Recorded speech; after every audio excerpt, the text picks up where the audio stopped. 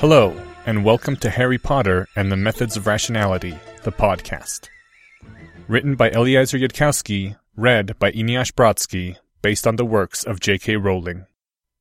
Chapter 49, Prior Information.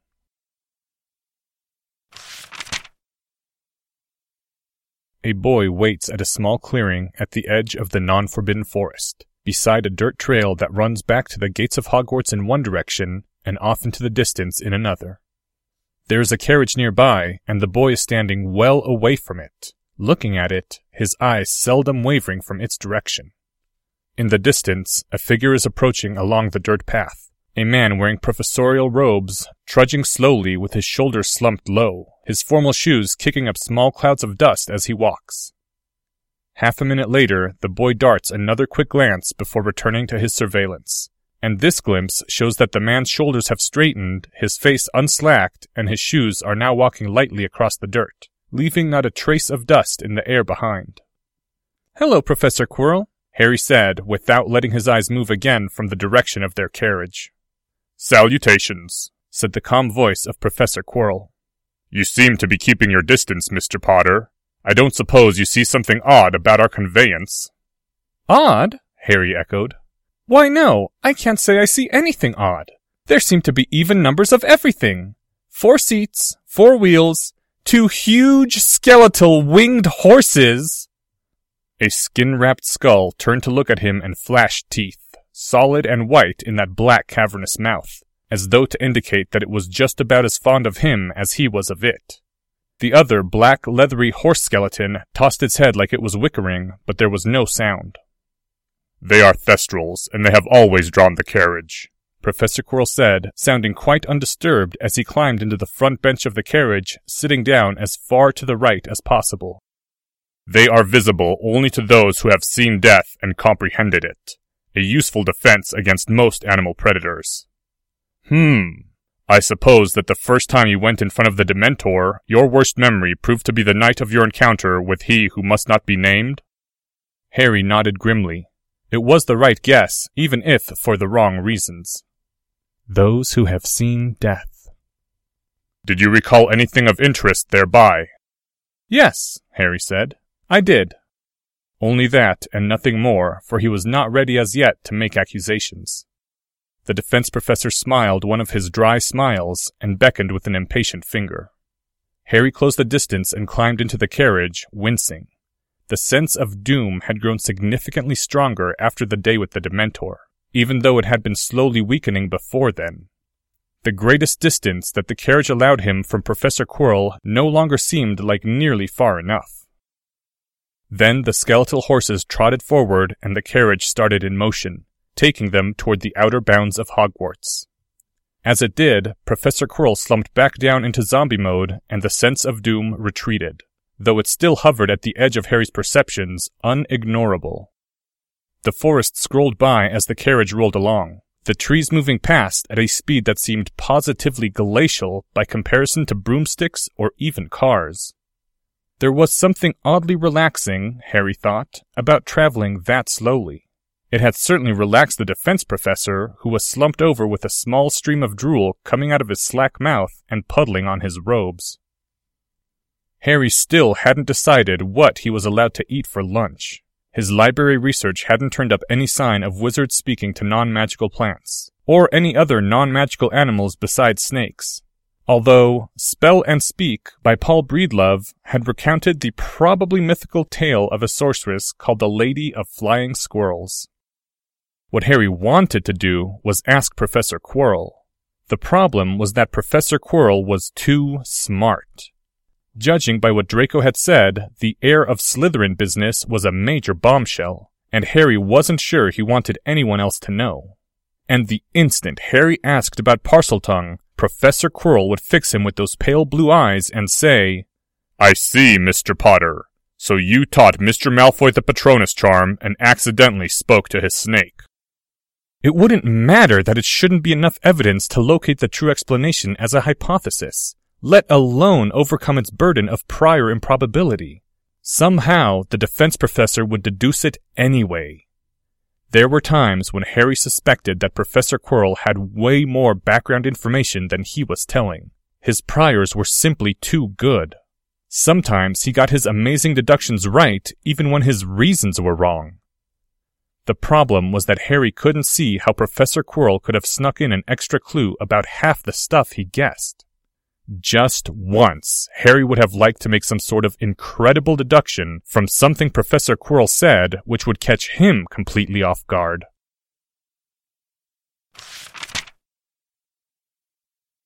"I shall have a bowl of green lentil soup with soy sauce," Professor Quirrell said to the waitress. "And for Mr. Potter, a plate of Tennerman's family chili." Harry hesitated in sudden dismay. He'd resolved to stick to vegetarian dishes for the moment, but he'd forgotten in his deliberations that Professor Quirrell did the actual ordering, and it would be awkward if he protested now. The waitress bowed to them and turned to go. Excuse me, any meat in that from snakes or flying squirrels?" The waitress didn't so much as blink an eye, only turned back to Harry, shook her head, bowed politely to him again, and resumed her walk toward the door. The other parts of Harry were snickering at him. Gryffindor was making sardonic comments about how a little social discomfort was enough to get him to resort to cannibalism, shouted by Hufflepuff. And Slytherin was remarking on how nice it was that Harry's ethics were flexible when it came to important goals like maintaining his friendship with Professor Quirrell. After the waitress had closed the door behind her, Professor Quirrell waved a hand to slide home the locking bar, spoke the usual 4 charms to ensure privacy, and then said, "An interesting question, Mr. Potter. I wonder why you asked it." Harry kept his face steady. "I was looking up some facts about the Patronus charm earlier. According to the Patronus charm, wizards who could and couldn't, it turns out that Godric couldn't and Salazar could. I was surprised, so I looked up the reference in 4 Lives of Power. And then I discovered that Salazar Slytherin could supposedly talk to snakes." Temporal sequence wasn't the same as causation. It wasn't Harry's fault if Professor Quirrell missed that. Further research turned up an old story about a mother goddess type who could talk to flying squirrels. I was a bit worried about the prospect of eating something that could talk. And Harry took a casual sip of his water. Just as Professor Quirrell said, "Mr. Potter, would I be correct in guessing that you are also a Parselmouth?" When Harry was done coughing, he set his glass of water back down on the table, fixed his gaze on Professor Quirrell's chin rather than looking him in the eyes, and said, "So you are able to perform legilimency through my occlumency barriers, then?" Professor Quirrell was grinning widely. "I shall take that as a compliment, Mr. Potter, but no."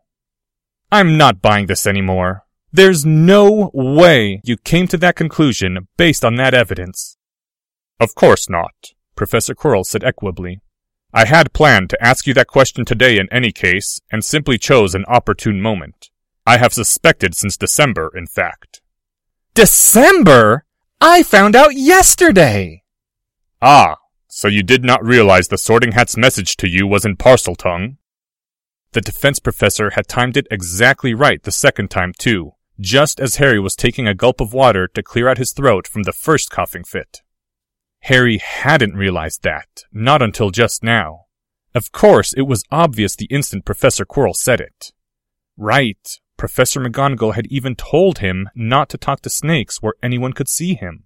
But he'd thought she'd meant not to be seen talking to any statues or architectural features in Hogwarts that looked like snakes. Double illusion of transparency. He'd thought he'd understood her, and she'd thought he'd understood her. But how the hell? "So," Harry said, "you performed legilimency on me during my first defense class to find out what happened with the Sorting Hat." "Then I would not have found out in December." Professor Quirrell leaned back, smiling. "This is not a puzzle you can solve on your own, Mr. Potter, so I will reveal the answer. Over the winter holiday, I was alerted to the fact that the headmaster had filed a request for a closed judicial panel to review the case of one Rubeus Hagrid, whom you know as the keeper of keys and grounds at Hogwarts, and who was accused of the murder of Abigail Myrtle in 1943. "Oh, of course," said Harry. "That makes it downright obvious that I'm a Parselmouth.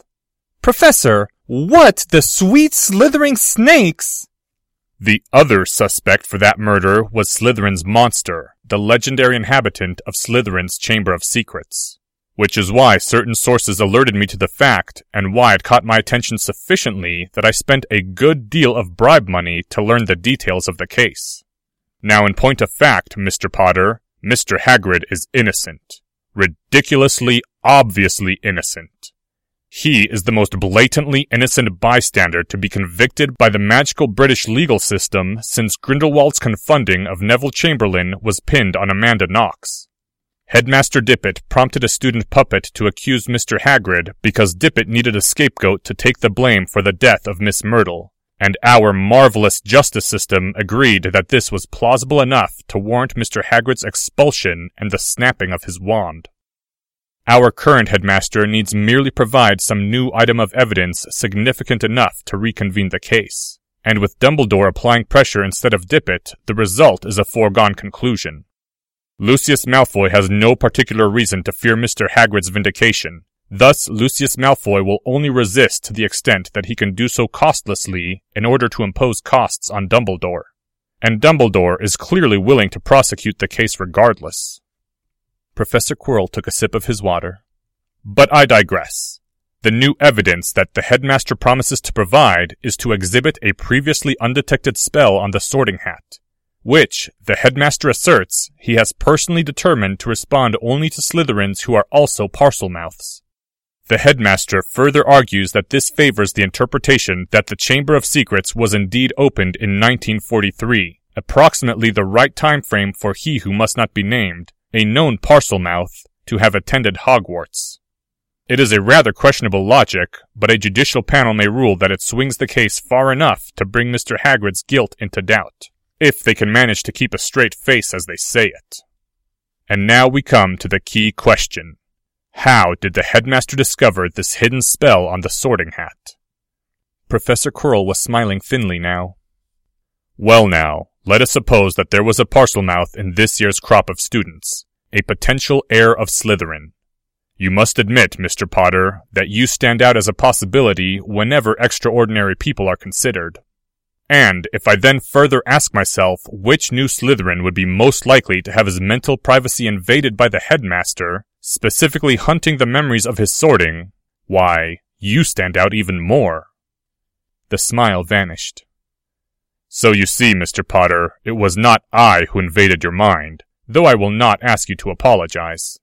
It is not your fault that you believe Dumbledore's protestations of respecting your mental privacy. My sincere apologies, Harry said, keeping his face expressionless. The rigid control was a confession in its own right, as was the sweat beading his forehead, but he didn't think the defense professor would take any evidence from that. Professor Quirrell would just think Harry was nervous at having been discovered as the heir of Slytherin, rather than being nervous that Professor Quirrell might realize that Harry had deliberately betrayed Slytherin's secret, which itself was no longer seeming like such a smart move. So, Mr. Potter, any progress on finding the Chamber of Secrets? No, thought Harry. But, to maintain plausible deniability, you needed a general policy of sometimes evading questions even when you had nothing to hide. With respect, Professor Quirrell, if I had made such progress, it is not quite obvious to me that I should tell you about it. Professor Quirrell sipped from his own water glass again. Well then, Mr. Potter, I shall freely tell you what I know or suspect. First, I believe the Chamber of Secrets is real, as is Slytherin's monster. Miss Myrtle's death was not discovered until hours after her demise, even though the wards should have alerted the headmaster instantly. Therefore, her murder was performed either by Headmaster Dippet, which is unlikely, or by some entity which Salazar Slytherin keyed into his wards at a higher level than the headmaster himself. Second, I suspect that contrary to popular legend, the purpose of Slytherin's monster was not to rid Hogwarts of Muggleborns. Unless Slytherin's monster were powerful enough to defeat the headmaster of Hogwarts and all the teachers, it could not triumph by force. Multiple murders in secrecy would result in the school's closure, as nearly happened in 1943, or in the placing of new wards. So why Slytherin's monster, Mr. Potter? What true purpose does it serve? Harry dropped his gaze to his water glass and tried to think. To kill anyone who got into the chamber and didn't belong there. A monster powerful enough to defeat a team of wizards that had broken past the best ward Salazar could place on his chamber? Unlikely. Harry was feeling a bit pressured now. Well, it's called the Chamber of Secrets, so maybe the monster has a secret. Or is a secret? For that matter, just what sort of secrets were in the Chamber of Secrets in the first place? Harry hadn't done a lot of research on the subject, in part because he'd gotten the impression that nobody knew anything. Professor Quirrell was smiling. Why not just write the secret down? Because if the monster spoke Parseltongue, that would ensure that only a true descendant of Slytherin could hear the secret? Easy enough to key the wards on the chamber to a phrase spoken in Parseltongue. Why go to the trouble of creating Slytherin's monster? It cannot have been easy to create a creature with a lifespan of centuries. Come, Mr. Potter, it should be obvious. What are the secrets that can be told from one living mind to another, but never written down? Harry saw it then, with a burst of adrenaline that started his heart racing, his breath coming faster. Oh! Salazar Slytherin had been very cunning indeed. Cunning enough to come up with a way to bypass the interdict of Merlin. Powerful wizardries couldn't be transmitted through books or ghosts, but if you could create a long-lived enough sentient creature with a good enough memory... It seems very probable to me that he who must not be named began his climb to power with secrets obtained from Slytherin's monster. That Salazar's lost knowledge is the source of you-know-who's extraordinarily powerful wizardry. Hence my interest in the Chamber of Secrets and the case of Mr. Hagrid. I see, Harry said. And if he, Harry, could find Salazar's Chamber of Secrets, then all of the lost knowledge that Lord Voldemort had obtained would be his as well. Yes, that was just how the story should go. Add in Harry's superior intelligence and some original magical research and some Muggle rocket launchers, and the resulting fight would be completely one-sided, which was exactly how Harry wanted it. Harry was grinning now, a very evil grin. New priority. Find everything in Hogwarts that looks remotely like a snake and try speaking to it. Starting with everything you've already tried, only this time be sure to use Parseltongue instead of English. Get Draco to let you into the Slytherin dorms. Don't become too excited, Mr. Potter, said Professor Quirrell. His own face had become expressionless now. You must continue thinking. What were the Dark Lord's parting words to Slytherin's monster? What? How could either of us possibly know that? Visualize the scene, Mr. Potter. Let your imagination fill in the details. Slytherin's monster, probably some great serpent so that only a Parselmouth may speak to it, has finished imparting all the knowledge it possesses to he who must not be named. It conveys to him Salazar's final benediction, and warns him that the Chamber of Secrets must now remain closed until the next descendant of Salazar should prove cunning enough to open it. And he who will become the Dark Lord nods, and says to it, Avada Kedavra, said Harry, suddenly feeling sick to his stomach. Rule 12, Professor Quirrell said quietly. Never leave the source of your power lying around where someone else can find it. Harry's gaze dropped to the tablecloth, which had decorated itself in a mournful pattern of black flowers and shadows. Somehow that seemed too sad to be imagined. Slytherin's great snake had only wanted to help Lord Voldemort, and Lord Voldemort had just... There was something unbearably sorrowful about it. What sort of person would do that to a being who'd offered them nothing but friendship? Do you think the Dark Lord would have? Yes, Professor Quirrell said flatly. He who must not be named left quite a trail of bodies behind him, Mr. Potter. I doubt he would have omitted that one. If there were any artifacts left there that could be moved, the Dark Lord would have taken those with him as well. There might still be something worth seeing in the Chamber of Secrets, and to find it would prove yourself the true heir of Slytherin. But do not raise your hopes too high. I suspect that all you will find is the remains of Slytherin's monster resting quietly in its grave. They sat in silence for a while. I could be wrong, said Professor Quirrell. In the end, it is only a guess. But I did wish to warn you, Mr. Potter, so that you would not be too sorely disappointed. Harry nodded shortly. One might even regret your infant self's victory, said Professor Quirrell. His smile twisted. If only you know who had lived, you might have persuaded him to teach you some of the knowledge that would have been your heritage, from one heir of Slytherin to another. The smile twisted further, as though to mock the obvious impossibility, even given the premise. Note to self, thought Harry, with a slight chill and an edge of anger. Make sure to extract my heritage out of the Dark Lord's mind, one way or another. There was another silence.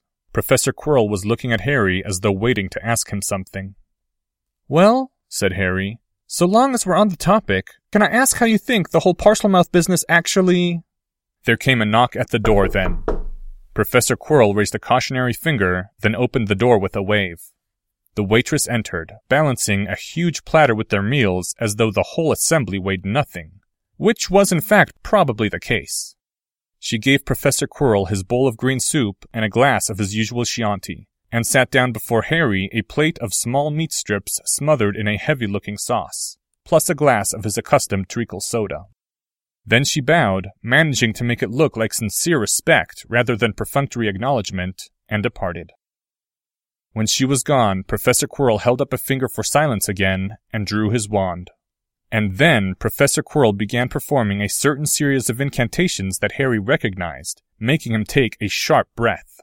It was the series and ordering that Mr. Bester had used, the full set of 27 spells that you would perform before discussing anything of truly great import. If the discussion of the Chamber of Secrets hadn't counted as important... When Professor Quirrell was done, he'd performed 30 spells, 3 of which Harry hadn't heard before. The defense professor said, "Now we shall not be interrupted for a time. Can you keep a secret, Mr. Potter?" Harry nodded. "A serious secret, Mr. Potter." His eyes were intent, his face grave. "One which could potentially send me to Azkaban.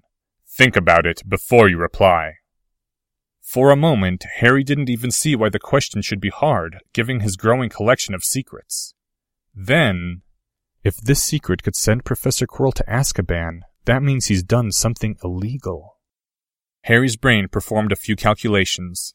Whatever the secret, Professor Quirrell did not think his illegal act would reflect badly on him in Harry's eyes. There was no advantage to be gained from not hearing it. And if it did reveal something wrong with Professor Quirrell, then it was very much to Harry's advantage to know it, even if he had promised not to tell anyone. "I never had much respect for authority," Harry said. "Legal and governmental authority included. I will keep your secret." Harry didn't bother asking whether the revelation was worth the danger it would pose to Professor Quirrell. The defense professor wasn't stupid. "Then I must test whether you are truly a descendant of Salazar," said Professor Quirrell, and stood up from his chair. Harry, prompted more by reflex and instinct than calculation, shoved himself up out of his own chair as well. There was a blur, a shift, a sudden motion. Harry aborted his panicked backward leap halfway through, leaving him windmilling his arms and trying not to fall over, a frantic flush of adrenaline running through him. On the other end of the room swayed a snake a meter high, bright green and intricately banded in white and blue. Harry didn't know enough snake lore to recognize it, but he knew that brightly colored meant poisonous. The constant sense of doom had diminished, ironically enough, after the defense professor of Hogwarts had turned into a venomous snake. Harry swallowed hard and said, "Greetings! Hiss. No. Greetings."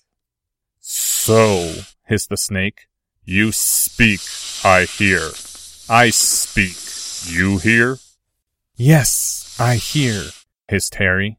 "You are an animagus?" "Obviously," hissed the snake. 37 rules. Number 34. Become animagus. All sensible people do, if can. Thus, very rare. The snake's eyes were flat surfaces ensconced within dark pits, sharp black pupils in dark gray fields. "This is most secure way to speak, you see? No others understand us." "Even if they are snake animagi?" "Not unless heir of Slytherin wills." The snake gave a series of short hisses which Harry's brain translated as sardonic laughter. Slytherin not stupid. Snake animagus not same as Parselmouth. Would be huge flaw in scheme. Well, that definitely argued that Parseltongue was personal magic, not snakes being sentient beings with a learnable language. I am not registered, hissed the snake. The dark pits of its eyes stared at Harry. Animagus must be registered. Penalty is 2 years imprisonment. Will you keep my secret, boy? Yes, hissed Harry. Would never break promise. The snake seemed to hold still, as though in shock, and then began to sway again. We come here next in 7 days. Bring cloak to pass unseen. Bring hourglass to move through time. You know? How? Again, the series of short, quick hisses that translated as sardonic laughter. You arrived in my first class while still in other class. Strike down enemy with pie. 2 balls of memory. Never mind, hissed Harry. Stupid question. Forgot you were smart. Foolish thing to forget, said the snake, but the hiss did not seem offended. Hourglass is restricted. Cannot use until 9th hour. The snake twitched its head, a snakish nod. Many restrictions. Locked to your use only. Cannot be stolen. Cannot transport other humans. But snake carried in pouch, I suspect, will go with. Think possible to hold hourglass motionless within shell without disturbing wards, while you turn shell around it. We will test in 7 days. Will not speak of plans beyond this. You say nothing to no one. Give no sign of expectancy. None. Understand? Harry nodded. Answer in speech. Yes. Will do as I said. Yes, but... Harry gave a wobbling rasp that was how his mind had translated a hesitant, into snakish. I do not promise to do whatever this is. You have not said. The snake performed a shiver which Harry's mind translated as a severe glare. Of course not. We'll discuss specifics at next meeting. The blur and motion reversed itself, and Professor Quirrell was standing there once more. For a moment, the defense professor himself seemed to sway, as the snake had swayed, and his eyes seemed cold and flat. And then his shoulders straightened, and he was human once more. And the aura of doom had returned. Professor Quirrell's chair scooted back for him, and he sat down in it. No sense in letting this go to waste, Professor Quirrell said as he picked up his spoon. Though at the moment I would much prefer a live mouse. One can never quite disentangle the mind from the body it wears, you see. Harry slowly took a seat and began eating.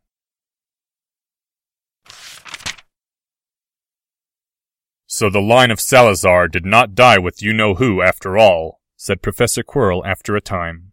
It would seem that rumors have already begun to spread among our fine student body that you are dark. I wonder what they would think if they knew that. Or if they knew I had destroyed a Dementor, Harry said, and shrugged. I figure all the fuss will blow over the next time I do something interesting. Hermione is having trouble, though, and I was wondering if you might have any suggestions for her. The defense professor ate several spoonfuls of soup in silence then, and when he spoke again, his voice was oddly flat. You really care about that girl? Yes, Harry said quietly. I suppose that is why she was able to bring you out of your dementation? More or less, Harry said. The statement was true in a way, just not exact. It was not that his demented self had cared, but that it had been confused. I did not have any friends like that when I was young. Still the same emotionless voice. What would have become of you, I wonder, if you had been alone? Harry shivered before he could stop himself. You must be feeling grateful to her. Harry just nodded. Not quite exact, but true. Then here is what I might have done at your age, if there had been anyone to do it for. End chapter 49. The original text for this chapter can be found at hpmor.com. A link is included in this file's description. Recordings, questions, and comments can be sent to hpmorpodcast@gmail.com. If you enjoyed this podcast, please help spread the word at your social forum of choice. If you're interested in learning more about the art of rationality, please visit lesswrong.com, an online community of aspiring rationalists founded by Eliezer Yudkowsky. Some sound effects used are courtesy of the Free Sound Project. Attribution links can be found in this file's description. The music used is Catch That Goblin by Skaven. Thank you for listening, and come back next week for Chapter 50, Self-Centeredness.